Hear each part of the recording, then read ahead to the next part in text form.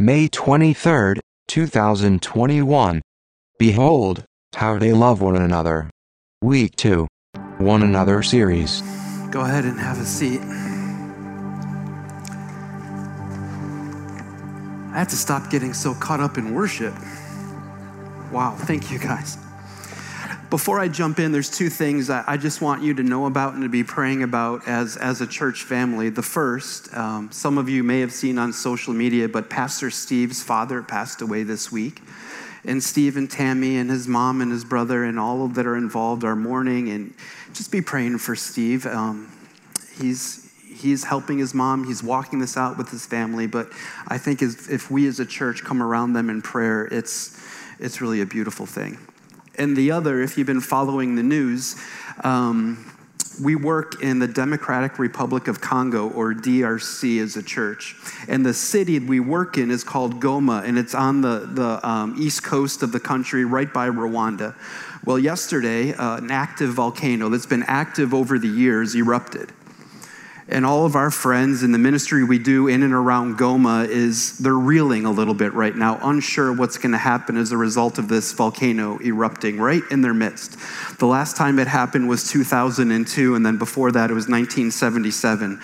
And both had a huge impact on Goma, lots of loss of life. So I'm going to pray for the Dunmeyers and for Goma and for our time together this morning. So Father, we thank you for your presence in this place. We thank you that as we come to worship, there's something incredible that happens and you meet us in those moments. And Father, I thank you for what we just experienced. Lord, I lift Steve and his mom and Tammy and their whole family up to you right now. Father, I pray that they would find your peace in the middle of the storm that they're walking through, that they would see that you are their living hope. And Father, as Marcel from Congo emailed me last night, fearful for what's happening in his country. Lord, I pray that you would bring calmness, that you would hold back the flow of lava, that you would prevent any disaster more than it's already happened, any mass loss of life, and that, Lord, you would bring peace to that part of the world that's been so ravished by so many, whether it be natural disasters or wars or rumors of wars.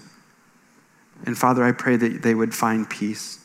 For the clinic that Jericho Road has there, for our work through World Relief, that you would protect all who are involved. And Father, this morning, I pray that we would hear from you. Lord, that I would fade away and that your Holy Spirit would speak this morning through me. And we pray in the mighty name of Jesus. Amen.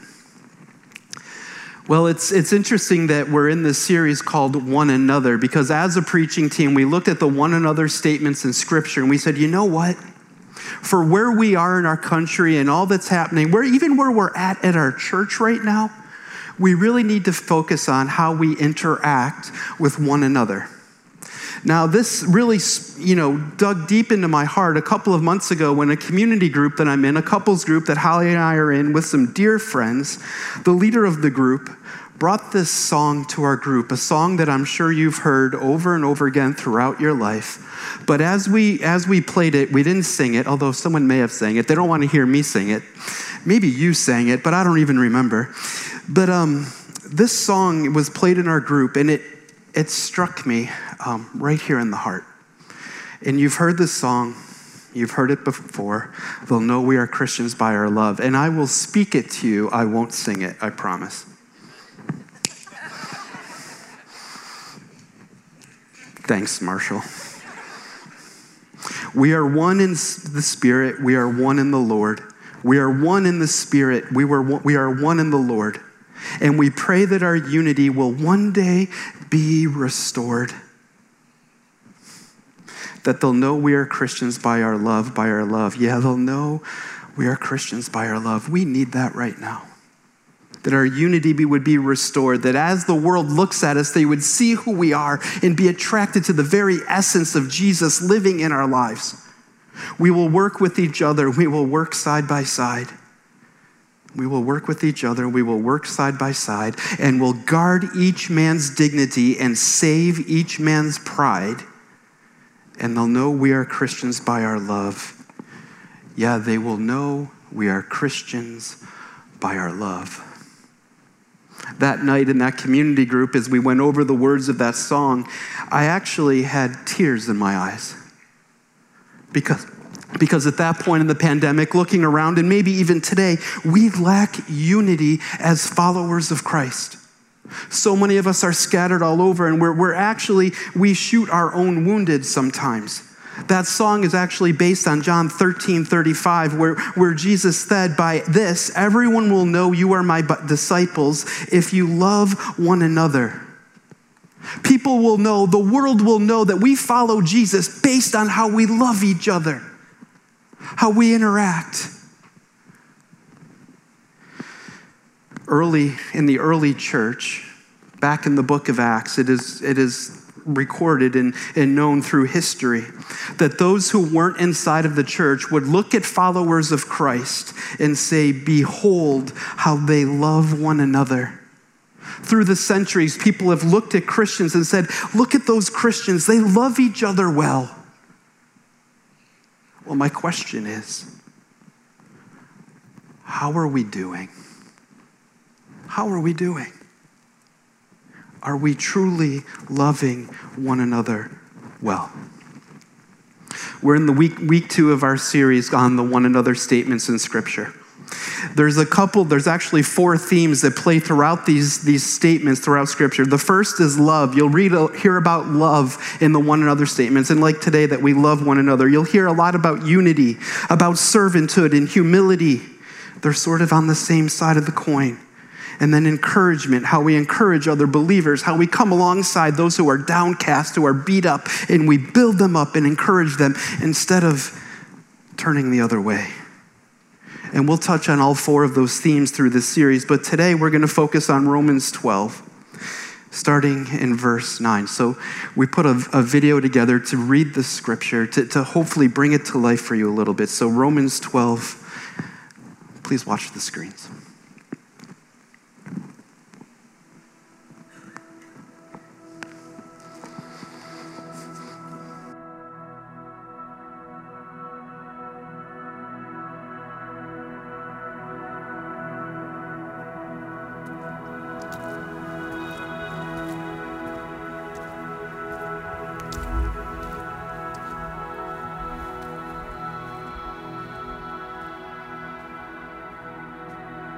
Love must be sincere. Hate what is evil. Cling to what is good. Be devoted to one another in love. Honor one another above yourselves. Never be lacking in zeal, but keep your spiritual fervor serving the Lord. Be joyful in hope, patient in affliction, faithful in prayer. Share with the Lord's people who are in need. Practice hospitality.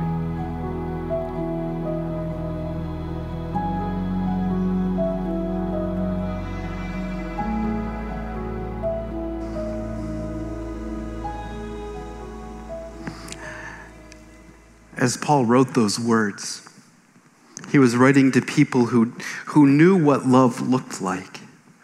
They knew that they had to love each other. They knew that they had to come around each other, but he defined how to do it, how to really love well, how to love those who are followers of Jesus well.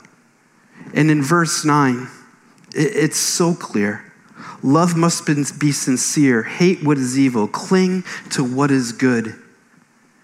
In the NIV, like I said, it says love must be sincere. In the NASB, it said, let love be without hypocrisy. In the NLT, it says, don't just pretend to love others. And in the ESV, it said, let love be genuine. Let love be genuine. Church, that's our call. To be sincere in how we love each other, to not let emotion creep in and take over, or pretense, or outward displays of affection, but they spoke about a deep love that they understood. A love that will stand by a brother or sister in the Lord no matter what happens, an abiding love. A love that is a decision. It's not something that's emotionally based, but it's a pure decision that we're going to love each other well.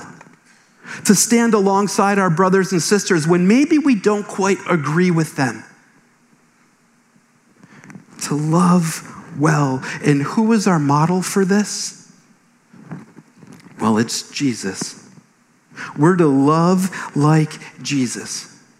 To think about how he loved the world and then to duplicate or replicate that in ourselves. Jesus laid his life down. He loved you so much that he laid his life down for you. And we are to do the same for our brothers and sisters, to lay our lives down. One of my favorite verses to use in weddings is Ephesians 5:25. Because the couple has no idea what they're getting into. Do you remember when you got married? And I don't think I remember a word of what the pastor said when I got married. Anybody else agree? You're so focused on the party and everything that's coming that you really don't even listen. And that's why I love sharing this verse. Ephesians 5:25, and you husbands must love your wives with the same love Christ showed the church. He gave his life up for her. I love speaking those words over a husband, over the groom at a wedding. That guy has no idea what he's walking into. None. But to tell him he needs to love his wife in such a way that he's willing to lay down his hopes, his dreams, his desires, possibly everything for her. A sacrificial love that considers his wife far more valuable than his own life. That's what we're committing to when we take our vows at a wedding. That's the same thing, the same way. We're to love each other, to lay our lives down for our brothers and sisters who may be sitting across this room right now. Sincere, non-hypocritical love that is not pretending. It is legitimate, genuine. And this is where it gets really hard. It's easy to love people like that who we love already. It's easy to love your spouse like that, hopefully. It's even easy to love some people you like in your life. You know where it gets really hard? We're supposed to love everybody like that. Look around the room. Think about who attends our church or other followers of Christ at other churches. Do you love them with that sacrificial love? That's what Paul is writing about. That's the kind of love that Jesus showed the church. And as his followers, that's how we're supposed to live our lives. Being married can be really challenging. In October, it'll be 22 years for me and Holly. And over those 22 years, we've had times where it's been really easy to love each other. And then there have been times where it hasn't been. In the life of a church, there will be times when it's really easy to love each other. And then there will be times where love becomes a decision. And you have to look at somebody who you may disagree with and say, I don't want to, but I love you.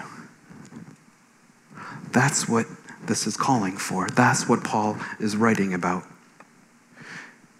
The second part of this verse is equally as powerful. In the NASB, it says, abhor what is evil and cling to what is good. Abhor is such a powerful word. Hate, detest, run away from everything that is evil. Do not let evil cross your mind. Do not live in that place. And cling to is a very interesting word. It's actually derived from the marriage relationship in a husband and wife and how they cling to each other. We're to cling in that way to what is good. There are many things to abhor in our lives. Gossip, quick judgments about other people, foul language, insults, personal attacks. Guys, when it comes to others in this world, especially those in our church, we should detest, abhor those things and flee from them. Run the other way. Sincere love would help us or have us do that, to run away from the evil things in our world. The evil that can so easily destroy our relationship, we're supposed to push it off to the side and love well. And how do we do that? We do it just like Jesus did. Yes, Jesus came and he died for us.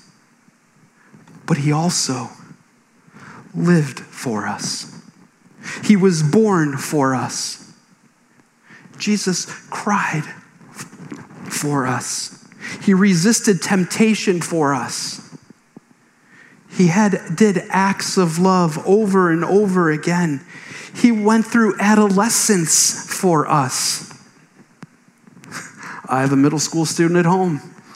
I wouldn't willingly choose to go through adolescence, but he did. And there's so many acts of love that are not recorded, that went unnoticed, that were just part of who he was day in and day out. That's how we're supposed to love, just as Jesus loved for us. We're supposed to check in on those who are sick. We're supposed to go to those we have disagreements with and work them out.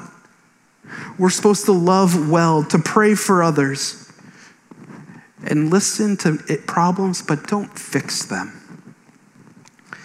As we love one another, Paul encourages us to lay down our lives for each other. That's really hard to do, because I don't always agree with everybody. I'm sure you don't either. And the scripture is clear in telling us that we need to focus our attention on loving those in the church well. Paul continues in Romans 12:10. Be devoted to one another in brotherly love. Honor one another above yourselves. It's so interesting that he drew it into a family context with the word brotherly. Philia. That's the translation. And it's like in Philadelphia, the city of brotherly love, although I don't think they do it very well. It reminds me of my mother's family. My mother's parents were actually born in Italy, and they came over, so I'm a part of this huge Italian family, which if you've never been to an Italian party when everybody gets together, it might be one of the best things in the world. There's wall-to-wall food. Everywhere you look, there's food. The best things you could imagine. But even greater than that are the depth of the relationships. And this is what cracks me up. I can have an issue with somebody in my family, and we can duke it out. But if somebody from the outside has an issue with somebody from my family, the gloves go on, and it's game on. This last time, I just have to say, we got together as a family, and one of my cousins had a gathering at her house. And the strangest part about Italian families is that they kiss each other on the cheek on both sides. I don't know if your families do that, but my family does. And I never know which side to go to first. Is it right first? Is it left first? I just don't know. And even standing here right now, I can't tell you for sure. So the last time we were together, I was hugging my cousin. I won't even mention her name. I was hugging her, and we both went to the same side. But that's what families do. You laugh through it. You have times like that. And I think as a church, we're going to start doing, instead of shaking hands, we're going to start doing holy kisses. I'm telling you, it brings you together real quick when you start doing that. Although we won't do it in student ministry. I guess that could get a little strange. But families are bound together in that way. You come together, you love on each other, you care for each other, you build one another up. You just have this sense of community when you're in a healthy family. And you're devoted to one another. You think highly of those in your family. Yes, there will be disagreements. Sometimes harsh words will be shared. There may even be shouting and fighting, but this is where you get to it. In a healthy family, those things are resolved. You get to the other side of it. You have the hard conversation. You're so devoted to this idea of brotherly love that you're willing to work through whatever issue comes in front of you. And you do it with gladness in your heart. I think we need that. I think we need that. as individuals, as a church, when we have issues somewhere in our life with somebody, I think we need to come around that person and fix what is broken. You may even look around the room right now and there's people you need to restore unity with. There may be some you've had disagreements with and you need to get in the same place, have a conversation, and work it out. Because you can't even remember what caused the issue most of the time. Or maybe you were the cause of the issue. And you need to go seek forgiveness from somebody you have wronged. In Ephesians 4, Paul writes these words, "Make every effort to keep the unity of the Spirit through the bond of peace. There is one body and one Spirit, just as you were called to one hope when you were called to one Lord, one faith, one baptism, one God and Father of all, who is over all and through all and in all." Whether you like it or not, your crazy cousin Eddie is still part of the family. And you still need to love that person like crazy. As a church, that's what we're called to do. As we love one another, Paul encourages us to lay our lives down for each other and to honor our family. To honor each other. To think the best of each other, whatever the circumstance. To give each other the benefit of the doubt each and every time.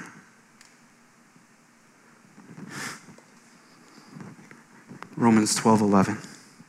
Never be lacking in zeal, but keep your spiritual fervor serving the Lord. Isn't it easy to lose your zeal and your spiritual fervor? Through COVID, how many people were on fire for the Lord before COVID? And then as we weren't meeting and gathering in this way, it sort of waned a little bit. Or maybe a lot. Having your zeal or your fervor sort of fade away is really an issue we all have to face every day. And I believe that's why Paul's writing to this. As we're a family who's laying down our lives for each other and honoring each other, we must keep moving forward. Not lacking our zeal. Not to become complacent or even a worse word, maybe even lazy in our pursuit of Jesus. But to really say, no matter what, I'm all in. Each and every day. It happens all the time where we try to and we intend to do really well and then things fade. How many of you have bought a gym membership in January? And you go 2 or 3 times in January. February, you know you should go. By March, you forget even where the building is. That's human nature. And the same thing can happen with our spiritual fervor if we don't have the zeal and this desire to follow Jesus with our whole hearts. It's human nature to have those things fade. But Paul is telling us right here, never be lacking in zeal. Keep your spiritual fervor as you serve the Lord. Never let it go. I'll tell you what, the people in my life when I was young and even today who have that spiritual fervor and that zeal and they're growing and learning, those are the people that you just want to be around. Because you know that they're not stale, they're not complacent, they're learning and they're growing. And it's a beautiful picture of how each of us should be as we pursue Jesus. As a follower of Christ, we have the Holy Spirit alive and well in us to empower us to keep going, to put one foot in front of the other each and every day, to keep seeking the things of the Lord. My time with the Lord is early in the morning. And I'll admit to you, 2 days this week I rolled over and didn't get out of bed. It was Wednesday and Thursday. I was exhausted, I had a lot in my mind, and I just didn't do it. 5 a.m. came and went, and I didn't get out of bed. It's easy to let that time slip, that let that zeal and that fervor fade away. Paul's encouraging us not to let that be our story. Don't let that happen. As we love one another, Paul encourages us to lay our lives down for each other, to honor our family, and then to keep going. Knowing that in this world we will have troubles, but take heart, Jesus said, I have overcome this world. You will have troubles. It will be challenging. You will not want to lay your lives down for each other. You will not want to honor others in the family. Sometimes it's easier to not move forward and to stay still. But we don't have the luxury of doing those things. As we do those three things, the words of that song I start with will begin to ring true in our lives. They'll know we are Christians by our love. They'll know you're a follower of Jesus when they see how you love others in the church, in the relationship you have, the brotherly love you share with each other that is so difficult to find in our world outside of the church.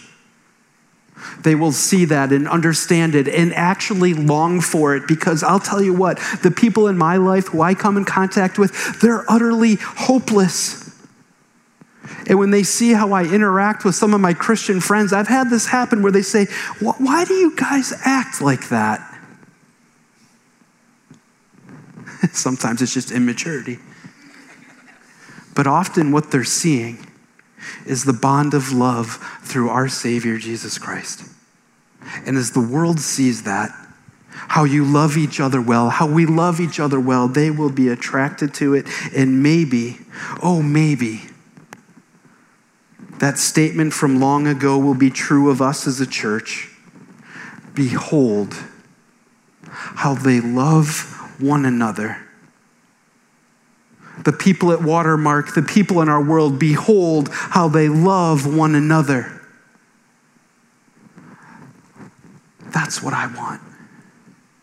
I want us to be so abnormal, so different from the world, that people realize we love one another well, that we lay our lives down for each other, that we honor our family, and that we keep going. When the world is hard, when COVID is doing whatever COVID's doing, when there's political unrest and all that's happening in our world, we keep going and following Jesus with all of who we are, our whole heart, soul, mind, and strength. We strive to follow Jesus. And the world will say, behold how they love one another. God, I thank you for this morning.